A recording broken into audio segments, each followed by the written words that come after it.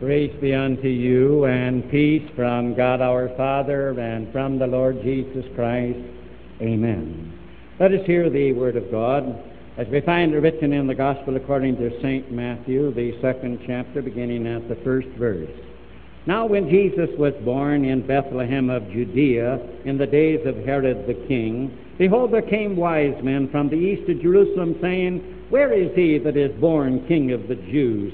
For we have seen his star in the east, and are come to worship him. And now may the words of my mouth and the meditations of our hearts be acceptable in thy sight, O Lord, our strength and our Redeemer. Amen. Good morning, dear friends in Christ Jesus. All of us know that today is the first Sunday of the new year. We are standing, as it were, just within the portals of the year 1970. And I hope that all of us are beginning the new year right by coming to God's house, and that we are happy in having done so. But perhaps when you came in this morning, you were a bit startled and you said, Why, it looks like Christmas. And may I say to you, it is Christmas this day. Today is another festival in the Christian church. We are celebrating the festival of Epiphany. It has a number of names. It is known as the Gentile Christmas. It always happens on January the 6th, which would be Tuesday. And you recall that we sing a song about the 12 days of Christmas, 12 days after December the 25th. This festival of Epiphany is a Christmas festival. It is the Christmas of the Gentile nations. In this world, in the middle and in the far east, there are a number of Eastern Christian churches that will celebrate Christmas on Epiphany, or this coming Tuesday. It is known as the Festival of the 12 Days. It is known as the Festival of the Lights, primarily as the Gentile Festival, because it commemorates the coming of the wise men from the east, those men who were Gentiles, not Jews, who came to the manger child of Bethlehem. And that's why today we are going to look again at the child of Bethlehem, and we're going to ask the question, and this time of the wise men. We are going to say, Wise men, what child is this? And this is their answer. Why, this child is none other than the King of the Jews, and also our King, for we have come to worship him also. So we may say to ourselves, is it true, as the wise men would tell us today on the Epiphany festival, that the manger child of Bethlehem is no less than the King of the Jews and also the King of the Gentile nations? Is he the King of a kingdom that brings salvation not only to the Jew, but also to you and I who are non-Jews? Can you and I believe that testimony of the wise men? We ought to say this to ourselves: if the child of Bethlehem is not only the King of the Gentiles as well as the King of the Jews, then you and I might have to say, our salvation therefore is in jeopardy, it is hopeless, and it is useless. Could it be that the child of Bethlehem came only to be the King of the Jews, only to establish a kingdom for his own people, and not for you and me who are Gentiles? And we say to ourselves today on this Gentile Christmas, what do the Scriptures say? And as we celebrate Epiphany, and as we celebrate this feast of the 12th day, the Feast of Lights, the coming of the wise men, may we look to the Word of God and say, what do the Scriptures say as regards this child of Bethlehem? Oh yes, he is the King of the Jews, but is he also, as the wise men testify, is he also our King? Is he the King of a salvation that brings salvation not only to the Jewish race, but also to us who are of the Gentile race? And thank God, as we turn to the Scriptures, we find this, that in the first place, the Scriptures testify that God foretold that this child of Bethlehem would not only be the King of the Jews, but he would also be the king of the Gentiles. Let's go back to the Garden of Eden, to Adam and Eve, when they had sinned, and there was Satan in the guise of a serpent. And you recall what God said to Adam and Eve, and to the serpent said, "And I will put enmity between thee and the woman, between thy seed and her seed. It shall bruise thy head, and thou shalt bruise his heel." We may say, were Adam and Eve Jews? And they were not. You never heard that word. Were they Hebrews? They were not. They were the human race. What race they were? The human race. They were the world. And therefore, even what color they were, whether they were white or whether they were black or whether, again, they were yellow, we know not. The Word of God doesn't tell us. But Adam and Eve, they were the entire human race. And God then promised that the seed of the woman, that the child of Bethlehem that would come, was going to be the Savior of, again, their offspring, showing that God in prophecy had foretold it. We come down 1,000 years to the time of Noah, and we say, was Noah a Hebrew? No. We never heard the word before. Was he a Jew? No. Again, Noah, again, was a child of God. And we say, what did God say to him? When Noah blessed his three sons, Shem, Ham, and Japheth, you recall that when he blessed Shem, in prophecy he said, "Blessed be the Lord God of Shem." He was prophesying that the child of Bethlehem would come from Shem. Now that word seems very familiar to us, doesn't it? We talk about Shemites. We talk about Semitic people. We call the Jews a Semitic people. In prophecy, God was having Noah say that the child of Bethlehem was going to be the king from Shem. He would be a Semitic. He would be one from a race that would, again, arise by the providence of God. But let's not forget that when Noah blessed his second son, Japheth, he said, "And Japheth shall dwell in the tents of Shem." Now Japheth was the ancestor of all Gentile nations. And there in prophecy, God said, "And Japheth, Shem, he shall dwell in your tent. He shall share with you with the Lord God."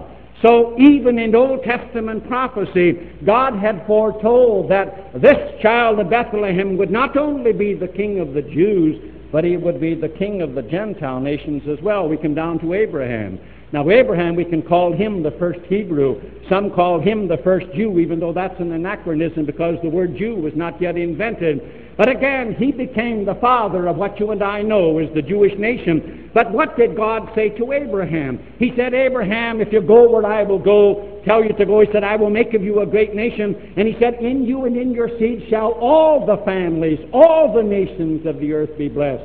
Not only, therefore, was the seed from Abraham's nation, from this Hebrew race, not only was that seed to be again the king of the Jews, but God had foretold that all families and nations of the earth would be blessed in him. We say to ourselves on this Gentile, this Epiphany celebration, this Gentile Christmas, how about the child of Bethlehem? Is he also our Savior? Was he meant only to be again the King of the Jews? And then there was Isaiah, who lived 700 years before the child of Bethlehem. And in the 60th chapter, Isaiah says in prophecy, "Arise, shine, for thy light is come." And then he says, "And Gentiles shall come to thy light, and kings to the brightness of thy rising." God had prophesied that this child of Bethlehem was surely going to be the king of the Jews, but he was also going to be the king of the Gentile, the non-Jewish peoples, your king and my king. God had so told it. And then God wove into the events of his life the assurance that you and I would know that he came to be the Savior of the Jew, yes, and he came to be the Savior of the Gentile, he came to be the Savior of all. We go back to the time when Moses relinquished his charge as the leader of the children of Israel on the eastern banks of the Jordan, and Joshua, you know, took command. And when they crossed the Jordan, God told them they were taking the city of Jericho. And you recall that it was Joshua who sent some spies into the city of Jericho to spy out the city and how they might take it. And again, they were hidden in the home of the harlot, of the prostitute, who lived there in Jericho, and her house was built up against the wall of the city of Jericho with a window that opened out on the outside. You recall she kept those spies there, and because she did and allowed them to go free, and they were not taken by the people of Jericho until that the Israelites told her that if she would put a red cord in her window when they took the city of Jericho, that she and her household would be saved. Rather strange, isn't it? A red cord in the window of the prostitute of Jericho. Over 3,000 years ago, and down even into our day, places of immorality are still called red light districts or red light houses after this prostitute, after this harlot of Jericho. And strangely enough, she was saved when they took the city, when the walls of Jericho fell. And I stood in Jericho and saw again the ruins of that city. And she married an Israelite by the name of Salmon, and their child's name was Boaz. He had a mother who was a prostitute, who was the harlot of Jericho as his mother, and his father a Hebrew. And then you recall the story that there lived in the land of Israel, there lived a man by the name of Elimelech, and his wife's name was Naomi, and he had two sons, Mahlon and Chilion. And you recall that when there was a famine in the land, they crossed into the region of Moab, and there Mahlon married a Moabitess, a Gentile girl by the name of Ruth, and Chilion married a Gentile, a heathen girl by the name of Orpah. Then you recall the story where Elimelech and Mahlon and Chilion died, and then Naomi was ready to go back home, and she said to her daughters-in-law, you stay in the land of Moab where you have lived, and I am going back. And you recall that Orpah stayed, and it was Ruth that said, oh, entreat me not to leave you. And she says, I'm going to go where you go. And she says, your God shall be my God, and where you lodge, I'm going to lodge, and where you die, I'm going to die. And you recall that it was this Ruth, who was a Moabitess, a heathen, a Gentile, as she fell in love with Boaz, whose mother was the prostitute of Jericho. And they, again, were married, and their child's name was Obed. And Obed was the father of Jesse, and Jesse became the father of David. That this Ruth, the Moabitess, was the great-grandmother of David, and David, again, he was the ancestor of Jesus Christ. God in the Old Testament is woven into the very blood of Jesus. He wasn't a pure-blooded Jew. He had flowing in his veins the blood of a harlot. He had the blood of a prostitute. He had the blood of a Ruth, a Moabitess, a heathen. God saying to you and me in prophecy, and as he shaped destiny in the Old Testament, this child, he is the King of the Jews, but he is also the King of the Gentile world. And therefore you and I see a tremendous King and child here, one who loves us all, regardless of who we are or what we are, whether we're a Jew or whether, again, we are a Gentile. And that's why today, on this Gentile Christmas, I would say to Jew and Gentile, if you're a Jew or a Gentile, let's look back once more into 1969, and then let's never look back again. Let's look back for the moment for anything in your life and mine of which we are ashamed in the past. And when we look back and we say, I'm ashamed of this and I am ashamed of that, let's know this, that we have this child of Bethlehem who is not only the King of the Jew, but also the King of the Gentile nation, who loves all of us regardless, because in his blood there flowed the blood of an immoral woman and also of a Gentile who loves you and me. And when you and I can turn and look back once more, and we can lay at his feet everything in your life and mine of which we're ashamed this morning, and ask him to forgive, and then let's burn the bridge forever. Let's never look back, because he says, though your sins be as scarlet, they shall be whiter than snow. Though they be red like crimson, they shall be as wool. I remember your sins no more. Can we this morning forgive ourselves once and for all? One last look in the past of 1969, and let's never look back again. Those things of which we're ashamed. Let's forgive ourselves this morning, because the child of Bethlehem, he loves all Jews, but he loves all Gentiles, and he cares not who we are or what we are. This is Epiphany. This is Christmas. This is, again, the festival of the 12th day. This is the commemoration of the wise men. We may say to ourselves, well, when the wise men say that this child of Bethlehem is no less than the King of the Jews and also the King of the Gentiles, can you and I trust that kind of testimony? What do the Scriptures say? And in the second place, let's know this, that the Scriptures testify that God shaped in a miraculous way the events of the world so that Gentiles were led to know this child of Bethlehem. Here we're commemorating the coming of the wise men, and we have a lot of questions about the wise men. We say, who were they? Who were these wise men from the east who came Well, again, we really don't know, but as we look into the Word of God, we can have a pretty good idea. We know this, that in the year 586 before Christ, we know that the southern kingdom of Judah was taken into captivity over into Babylon, about 600 miles east of Palestine. They lived there for 70 years before they were allowed to come back. And it's very easy to believe that when the Jew, and now again we hear the word Jew because they were again of the tribe of Judah, and that's where the name comes from, Jew. When they were in Babylon, they told the Babylonian people about the hope that they had as a people, that there was going to be a Messiah that was going to come. A star was going to come out of Jacob.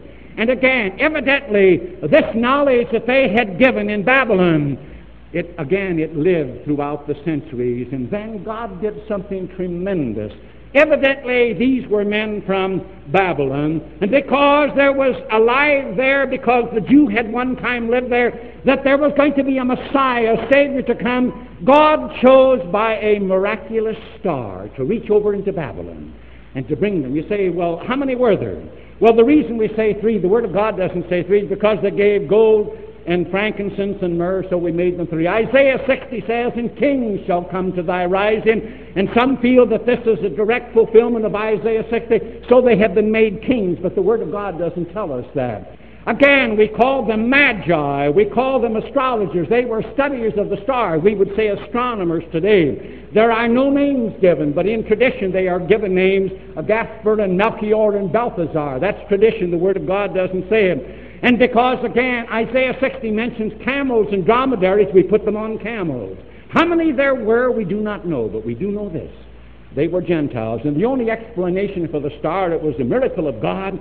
God reaching into Babylon and bringing the Gentile world.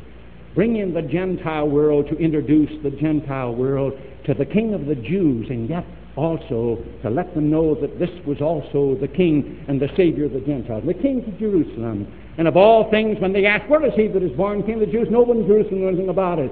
So the birth of Jesus didn't create much of a stir. When Herod heard about it, he was very much troubled because Herod thought an upstart. Somebody's going to take my kingdom and I'm going to have to kill him. And the people were afraid because they knew that Herod would stoop to nothing in order to get rid of him.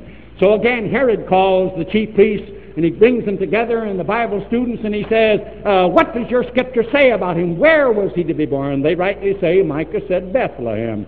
So again, Herod finds that out. He secretly calls the wise men into session. And he says, what time did the star appear? When did you first see the star? Trying to find out how old would this child be. How long has it been?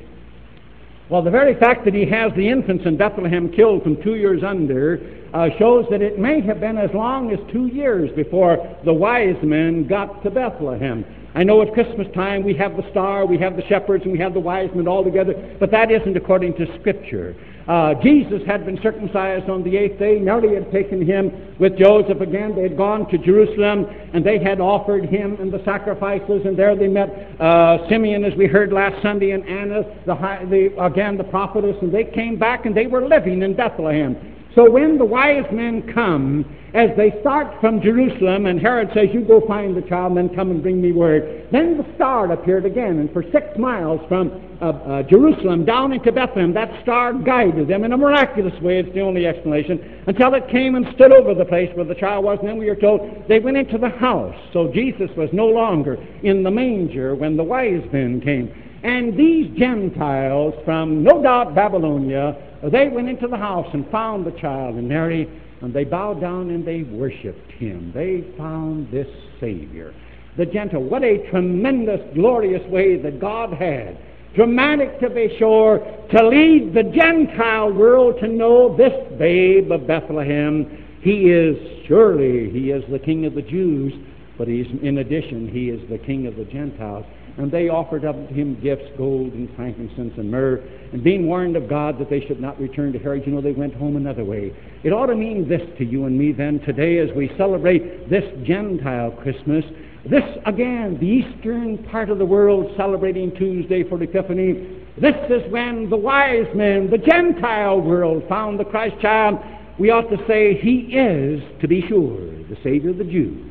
But he is also the Savior of the Gentile world, your Savior and mine, of all men. And because it means this, what a tremendous Savior, that His offering, His sacrifice on the cross, it was universal. It was for all men. He died for all men. God so loved the world.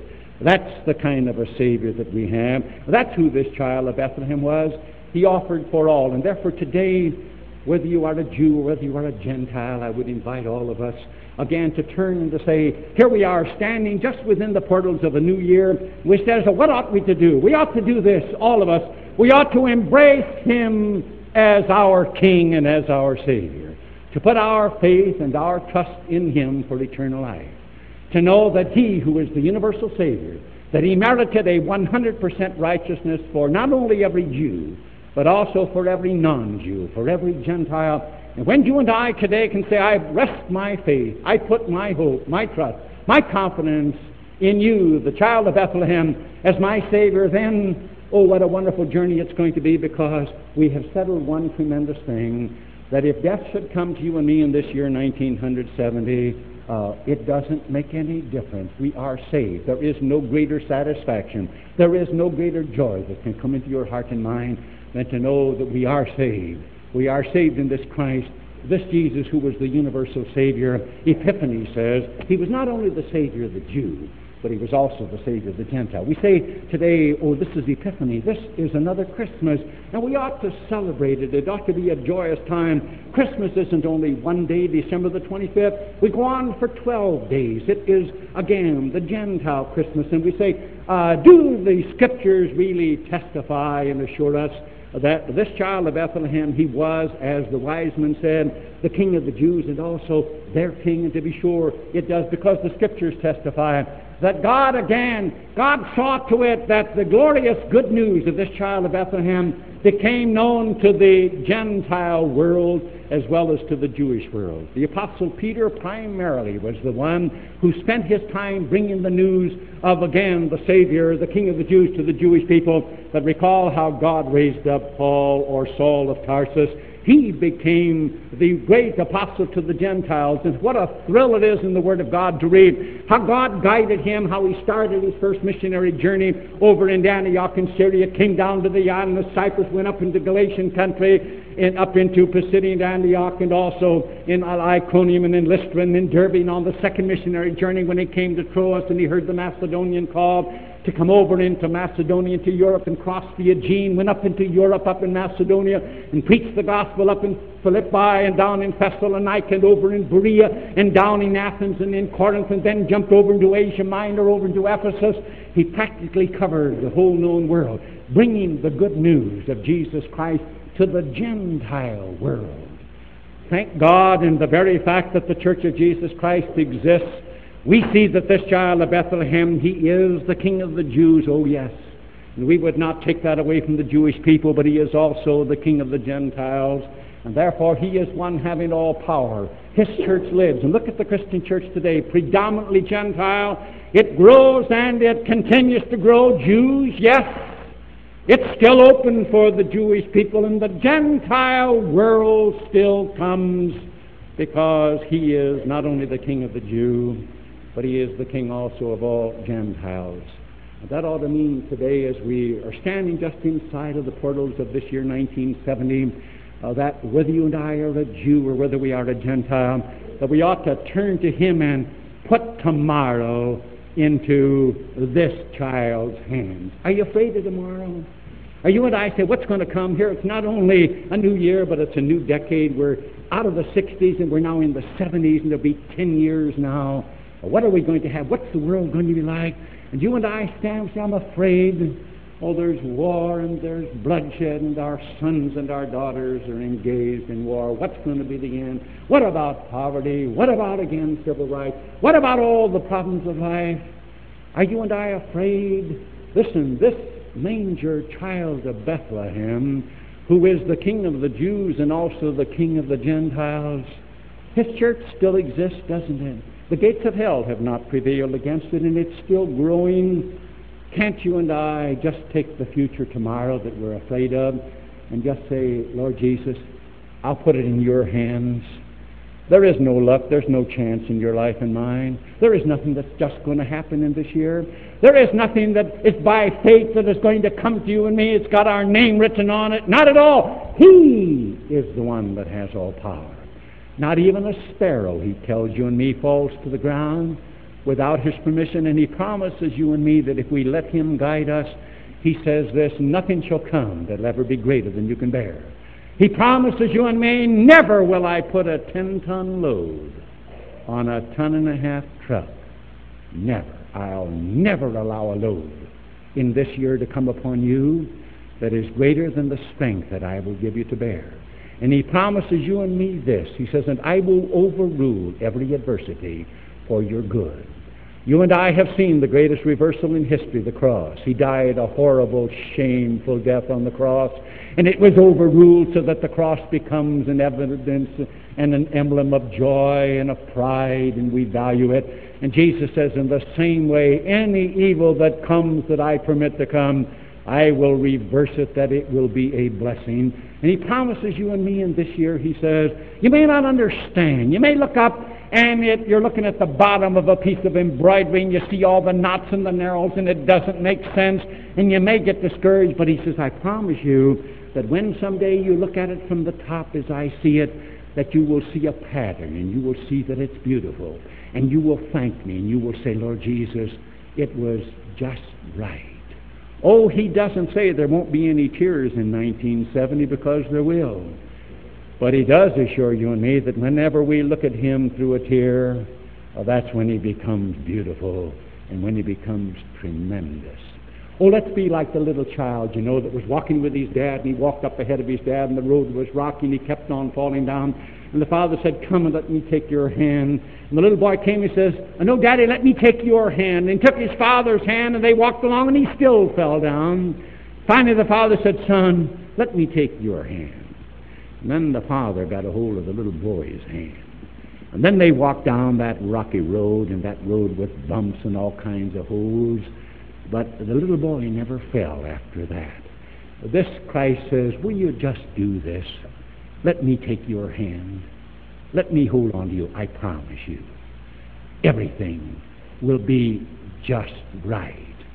And if you look up at me with a tear occasionally, I'll just look that much more beautiful.